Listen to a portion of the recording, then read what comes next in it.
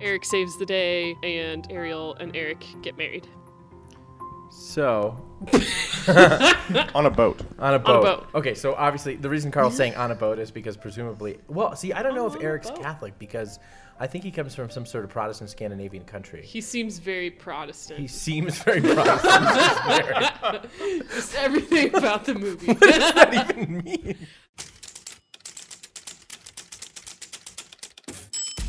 You've reached the CNA Newsroom. CNA Newsroom. CNA Newsroom. CNA Newsroom.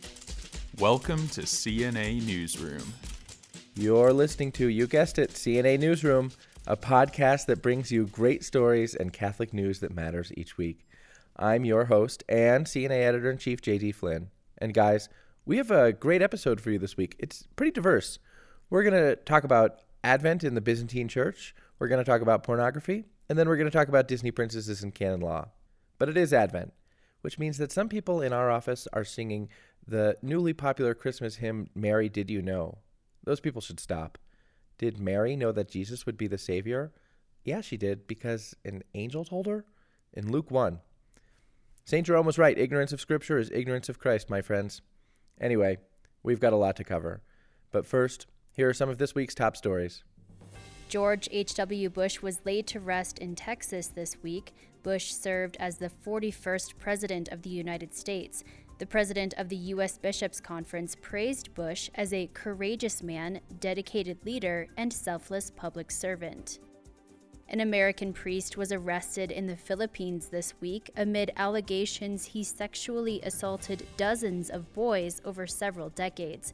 The priest faces federal charges. Amazon's founder and CEO donated $15 million to Catholic charities this week.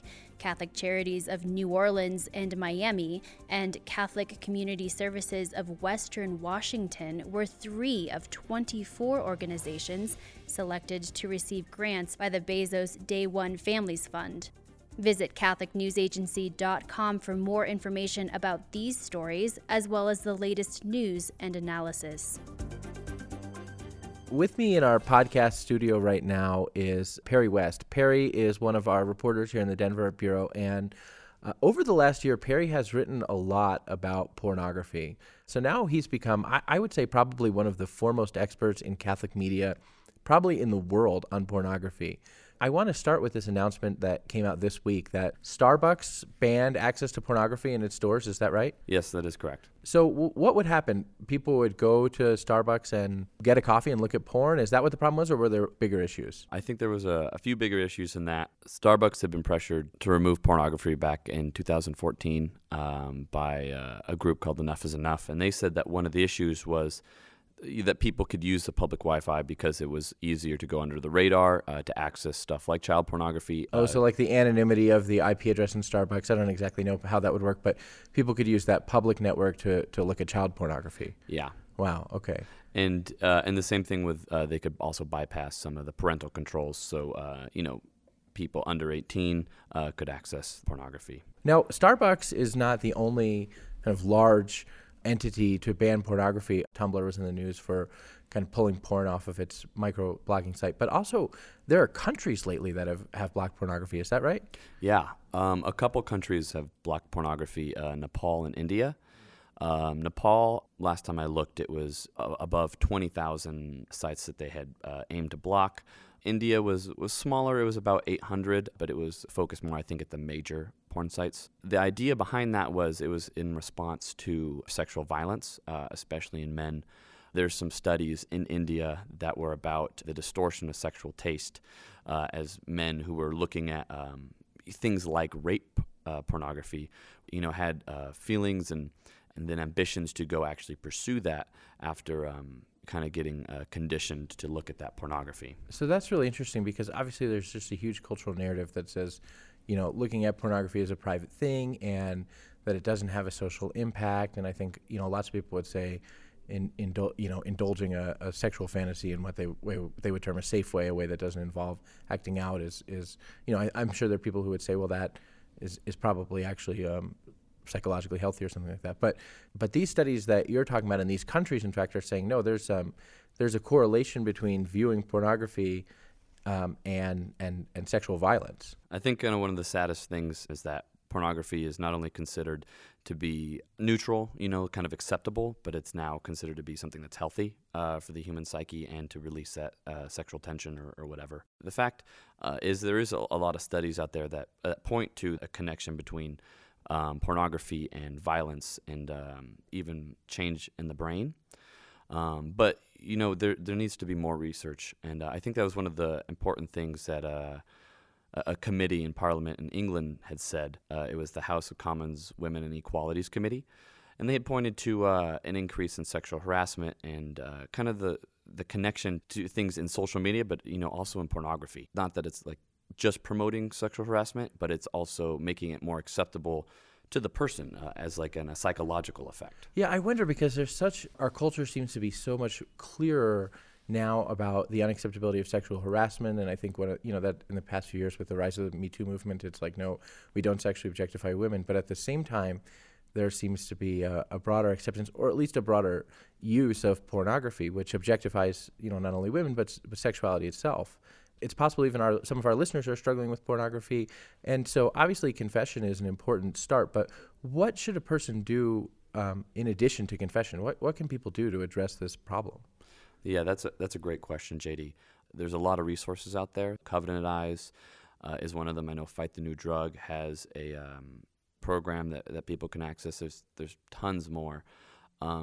Besides kind of getting involved with those, I would say having a strong accountability group, somebody that you can talk to, because I think one of the biggest problems with pornography is that it's so pushed down by shame that it's so hidden, and so people kind of tend to kind of fall into it and then kind of be like, nobody's struggling with this. I'm the only one, and that just kind of worsens it when they feel abandoned almost by everybody else or separate or misfitted.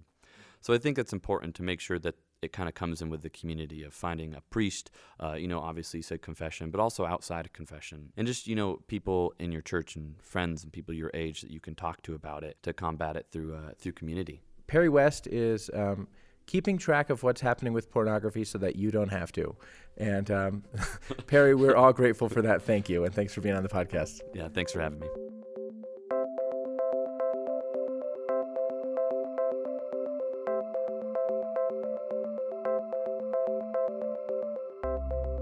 Advent started this week. Originally, we were thinking about talking about the meaning of Advent and some of the Advent traditions that you probably already practice. Advent wreaths and those little cardboard Advent calendars that have chocolate behind a door for each day. If you're anything like me, you open the doors, all of them, on the first day of Advent and eat all the chocolate. It's waxy, not very good, but at least it's chocolate. Anyway, a few of the members of our team here in Denver are Byzantine Catholics, and they were telling us about how they prepare for Christmas. I want to explain quickly what a Byzantine Catholic is. Most of us think of the Catholic Church as kind of one monolithic structure, one entity, the same everywhere it goes. But in fact, the Catholic Church is a family of 24 independent sui juris churches who are all in communion with the Pope, all in communion with each other, all believe the same things, but have a different liturgical history, a different ritual history, a different origin of development in different parts of the world, in different countries, all of whom are united by virtue of their communion with the Pope in Rome. The largest of those churches is the Latin Catholic Church. Most of us are Latin Catholics or Roman Catholics.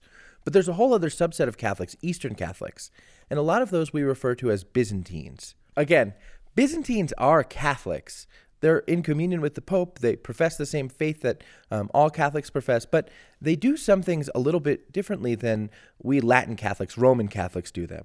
One of those things is Advent. Our producer, Kate Vike, spoke with Father Michael O'Loughlin, a Byzantine priest who's pastor of the Holy Protection of the Mother of God Byzantine Catholic Church here in Denver, Colorado. Father O'Loughlin is also co-host of the podcast Catholic Stuff You Should Know. Here's some of their conversation. So, Roman Catholics, we started observing the liturgical season of Advent this week. And initially, I wanted to ask what a Byzantine Advent looks like, but the Byzantine Church doesn't actually have Advent. Can you tell me about that? Many Byzantines do call it Advent, what we do, just based upon that Latin word. But the term of preparation for the Feast of the Nativity of our Lord, Christmas, it is different. So, of course, Roman Catholics also celebrate the Church New Year at the beginning of the first Sunday of Advent. So it's a very important season. And it's 4 weeks in preparation that leads up to the Feast of Christmas. In the Eastern churches and in our Byzantine Catholic Church, the New Year is September 1st. And that is based on a few things. It was the emperor's birthday was in September, back to the Byzantine emperor, so he wanted that day. It also corresponds a little more closely with the Jewish New Year. And finally, it makes the New Year based liturgically on the life of the Mother of God. The Mother of God's birthday is in September, and she dies in August. And so the liturgical year is based upon her life. The first big feast is her birth. The last big feast is her death. But instead of having a 4-week preparation, similar to Lent, we have a 40-day preparation. So you could call it a 40-day Advent, but we call it the Philip's Fast because it begins the day after the feast of the Holy Apostle Philip. So his feast is on November 14th, and then our 40-day preparation for Christmas begins on November 15th. And what does that 40-day season of fasting, what does it look like? Is it similar to Lent that the Roman Rite would observe? Yes, it is. It's more similar to the way that we do Lent, or what we call the Great Fast. But yes, it's a 40 days of penitential preparation for the coming of the feast. So the idea of these fasting periods, these penitential periods, is to, through penance, through prayer, fasting, and almsgiving, these 3 things that the Bible mentions as things we do in secret, the ways we, in a sense, purge ourselves of sin. The idea is that these feasts fill us up. And we get filled up with Christ through anamnesis, the remembrance of these great mysteries and the things in the life of Christ, in the life of our salvation, the history of our salvation. And so what happens is we spend 40 days. So during the Great Fast, Lent, preparation for Easter, we spend the 40 days before Holy Week. And we fast, or abstain is a better word. We abstain from meat, dairy, wine, and oil. So you spend pretty much the entire 40-day fast as a vegan, but also not frying anything or drinking alcohol. And we Byzantines have 3 of those. One is a preparation for the Dormition of the Mother of God, or what you guys call the Assumption. The other one is for the preparation for the Feast of Saints Peter and Paul. And then this one that prepares us for the Feast of the Nativity, or Christmas. So each one of those are a little bit lighter than the Great Fast, and in different ways. So instead of that, for this fasting period, different churches have different traditions, but our Byzantine Catholic Church generally fasts from meat and dairy Monday through Friday, and then you fast from alcohol and anything fried in oil Monday, Wednesday, Friday, and then Saturdays and Sundays are not fasting days at all. They are for some churches, but we don't generally follow those other churches. But honestly, here in America, our bishops know that we're weak, and so they don't impose nearly that strict of a fast on us. They just say no meat on Fridays, which is, of course, the general meaning anyway, but they call it a penitential season. So I generally tend to encourage my parishioners to do a little bit more according to the tradition, because the idea is that, our souls are waiting for the coming of Christ. And if our souls are waiting, but our bodies aren't, it's almost like kind of a ripping apart of our person. So if our bodies are desiring something, namely food, then our soul's desiring something, namely the birth of Christ, there's a certain unity and a rest and a working together that our bodies and our souls have together. So how does this period of preparing for the Nativity, for the birth of Christ, how does it compare to how you celebrate Christmas? Yes, very good question, because it should be the exact opposite. So we prepare for 40 days through penance, prayer, fasting, almsgiving that is anticipatory and self-sacrificial. And then as soon as you celebrate Christmas, you kick off a 40-day period of celebration. Since our souls were yearning for the coming of Christ as a child, so our bodies are also yearning, and we do that through an absence of food in a sense, where our body feels an anticipation and neglect in a sense in preparation for that. So as soon as Christmas happens, then we feast. Our body feels full and our soul feels full because we're celebrating the feast. And so there's different kind of levels of the celebration of the Nativity of our Lord of Christmas. But if you want to look for that mirroring, that 40 days, it would then end on what we call the feast of the encounter of our Lord with Simeon and Anna. Then the Romans call the presentation of our Lord in the temple on February 2nd. Father, thank you so much for taking the time. You're welcome. It was fun. Thank you.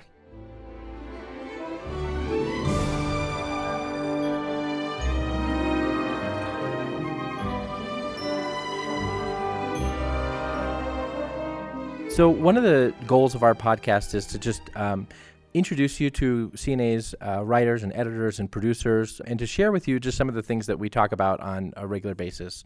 One of the things that I think is coolest about our news team is that all of the people who work here are really smart and interesting people. We often just have fun conversations about interesting stuff. The other day, we had the beginnings of a conversation about Disney princesses getting married and how that relates to canon law. And we decided that rather than keep having it there, we'd have it with you on the podcast. So I'm joined by a few members of CNA's team, and they're going to introduce themselves to you and tell you their favorite Disney movie. Hi, I'm Michelle LaRosa, managing editor, and my favorite Disney movie is Beauty and the Beast. Carl Bunderson, assistant editor, and I also favor Beauty and the Beast. My name is Mary Rezach. I'm a staff writer, and my favorite Disney movie is Mulan. And I think my favorite Disney movie is Fox and the Hound, which we're probably not going to talk about with regard to marriage because animals can't get married. And so we start off by talking about Belle. Carl, what's the rundown of Beauty and the Beast? There's a beast, and he captures first a father who is traded in his capture by his daughter. So she's held captive by the beast for some time. They eventually fall in love. He releases her to go back to her ailing father, but she chooses freely to return to the beast, and then they get married.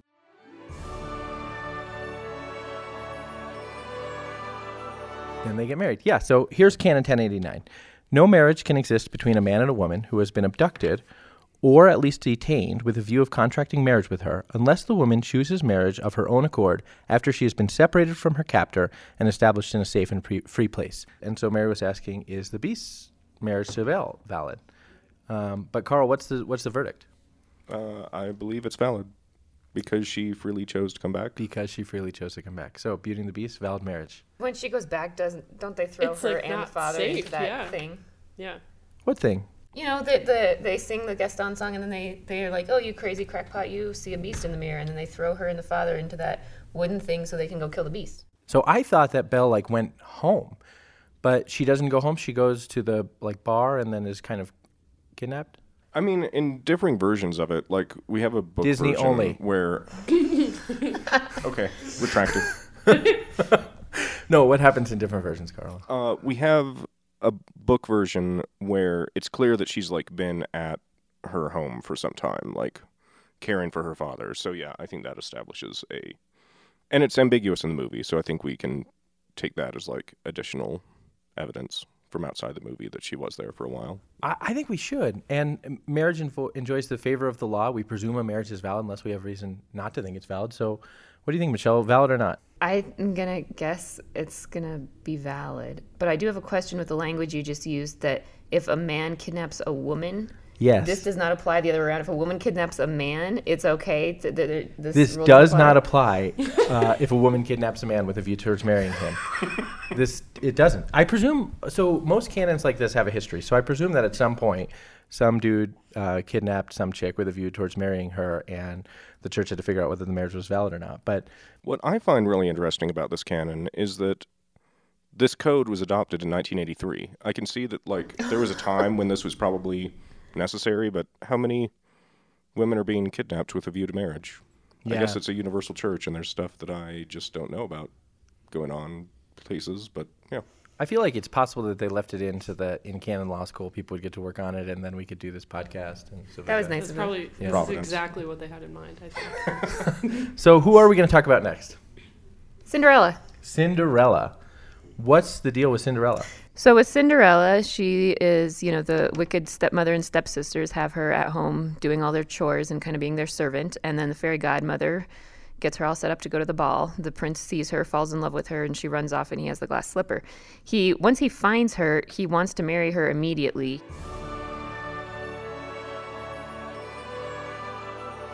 He has been on essentially one, maybe we count it as even half of a date with her, doesn't know her name. I think most people would agree that that's kind of foolish, but is it valid? I would say yes. Why? Arranged marriage is a thing that exists, and arranged marriages can be valid. And I think in the contemporary West, we have this idea that marriage has to be preceded by a long sort of like subjective interpersonalist courtship, and maybe Cinderella is challenging us to have a deeper view of what marriage is. Now, one interesting thing about that is that only the Pope can judge the marriage of the head of state. So I think the prince's dad dies. I think he actually becomes king, which means that Cinderella couldn't go to a tribunal. She would have to go to the Pope. Why is that? Because canon law says. Oh. Would there be like a conflict of interest or something? Or one thing about canon law is you never have to know why it's the rule. You just have to know the that rule. it's the rule. Okay. That's it's like rule. math. Does that have something to do with Henry VIII? One thing about canon law is you never have to know. Here's an interesting one. How about in The Little Mermaid, Ursula? Remember the evil witch lady who impersonates The Little Mermaid? So there's a lot going on in The Little Mermaid. The Little Mermaid goes to Ursula, who's like this sea witch. The Little Mermaid really wants to become a human because she saw Prince Eric at his birthday party and fell in love with him. She comes to Ursula, makes a deal with her. Ursula gives her legs in exchange for her beautiful singing voice. And she tells her that she has 3 days. And within those 3 days, she has to have true love's kiss, and that will turn her human forever. But if she doesn't get kissed in those 3 days, then she reverts back to being a mermaid. And then Ursula takes Ariel's voice and like transforms herself into a human, and she tricks Eric, and then she casts a spell on him. They're about to get married on this barge, but right before they do, someone had informed Ariel's father, Triton, about what was going on. He and some of their friends who were also informed interrupt the marriage, make things go wrong, and the spell on Eric is broken. Trident, who's Ariel's dad, gets kidnapped by Ursula. She takes over his power. It looks like she's going to rule the world, but eventually Eric saves the day, and Ariel and Eric get married.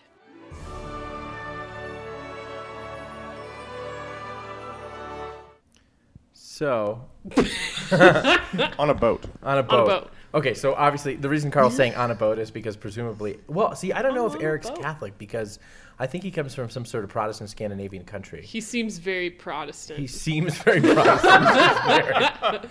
Just everything about the movie. What does that even mean? I think they show like I think the Beauty and the Beast are definitely Catholic.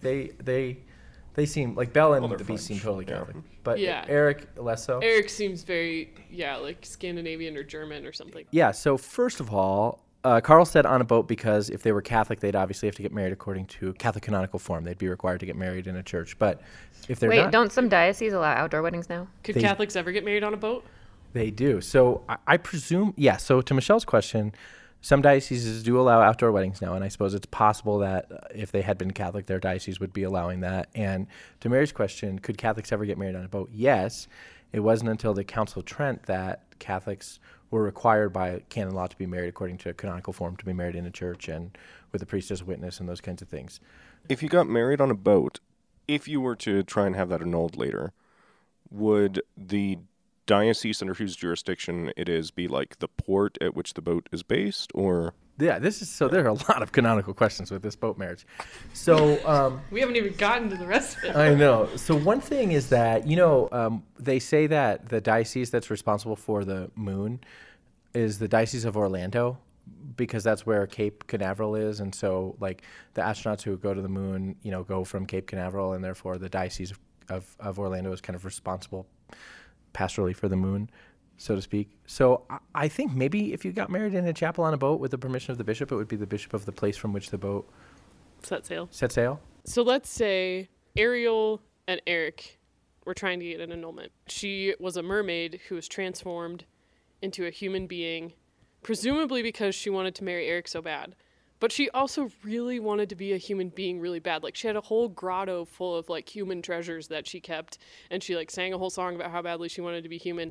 there's such a thing as marriage of convenience, right? How do you weigh the two motivations? Yeah, so when two people say I do, the tribunal asks the question, first of all, were they capable of saying I do, which is what we've been talking about, and then what were they saying I do too, or to what were they saying I do? So was marriage itself the object of their consent? So you could partially simulate your consent, but you could also totally simulate your consent. So a person who is going through the act of marriage, kind of the appearance of marriage, but just to get something else, some other good that they desire, is said to be totally simulating their consent. So if you're just totally simulating the marriage for the sake of some other good, then you haven't really said I do to what marriage is at all. But at the same time, human beings are complicated and their wills are complicated. And so, usually sort of we're saying I do not in like the absolute pure sense of like I absolutely want marriage in its entirety, but with a constellation of factors and a constellation of motivations. And so it's very rare, I think, that you would have, solely one motivation for marriage. But I think what the tribunal tries to parse out was part of what you were doing, even implicitly, right? Because the church wants to give marriage the benefit of the doubt as much as possible. So was part of what you're doing, even implicitly, trying in some way to establish this lifelong partnership between a man and a woman that is marriage. Another canonical thing with princesses that I was thinking about is, have you guys seen Princess and the Frog? Yeah. It's been a while. I watched it on Saturday. Well, we had to turn it off at some of the scary parts because my daughter got scared. And there's a part where, the part where the Southern Belle is marrying the guy who she thinks is the Prince of Moldavia or whatever. The time when the frog breaks up the wedding, it's right before the minister or whatever says, I now pronounce you man and wife. And so he kind of the frog breaks up the wedding right before that, and so the implication is that they're not married. Canonically, if they had already said that they consented to be married to each other, then they would have at least followed the form of marriage. So there's this confusion in Disney movies that they're saying I now pronounce you man and wife is the thing that makes the marriage, but really consenting is the thing that makes the marriage. So that would be the vows, whenever the vows happen in the wedding, or when. Yeah, when, I would think if they've exchanged their happen? consent, then even if the wedding got broken up after that. What do you think, Carl? Yes. As soon as both parties have exchanged consent, that's and the so, marriage. at what point does that happen? The vows, or The does vows, it happen yeah. before that? In Princess Bride, you know how in Princess Bride when the guy is what is the marriage guy saying? Man and wife. Say man and wife. He's trying to get him to skip ahead, the guy's saying marriage is what brings us together, and then Humperdinck is saying man and wife. Say man and wife. Humperdinck is himself invalidating the marriage because he's skipping over the vows, which are the important part, not the same man and wife part. This has been Disney Princesses and Canon Law. I'm J.D. Flynn. I'm Mary Razaj. Carl Bunderson. Michelle LaRosa. We'll be back.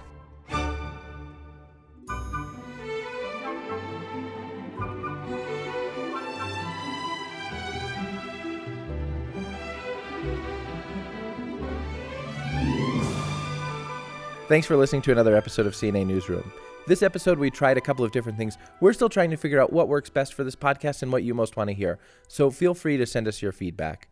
But I do want to leave you with a few thoughts about Advent. This is, for a lot of Catholics, this has been a very hard year. Advent in the church is the beginning of a new liturgical year, and so it's an opportunity for a new beginning, a renewal for us in faith. And Advent is also the time when we invite Jesus to come. We remember that he came into the world. We remember that he'll return to the world, but we also invite him to come more deeply into our own hearts. And I think right now, as a lot of Catholics are continuing to see the struggles of the church, all of us could benefit from inviting Jesus to come into our hearts, to give us a renewal in hope and faith, to remember that at the core of our faith is God made man, Jesus Christ, who came into the world as a poor, small, helpless child who grew into a man, who proclaimed the gospel, who proclaimed the kingdom, who suffered, died, was buried, and resurrected for each one of us, who conquered death, and who gave us a church that gives us the sacraments and gives us grace. It's a church of sinners, we all know that, but it's a church of grace, and I think Advent is a time when we can remember that at the heart of that church is the heart of Jesus Christ, and we can ask Christ to convert our hearts. So this Advent, that's what I'll be praying for, just that simple prayer, come, Lord Jesus, come. I hope you'll join me in that prayer. This has been another episode of CNA Newsroom. Thanks again for listening. I'm your host, J.D. Flynn. CNA Newsroom is a production of Catholic News Agency, a service of EWTN News.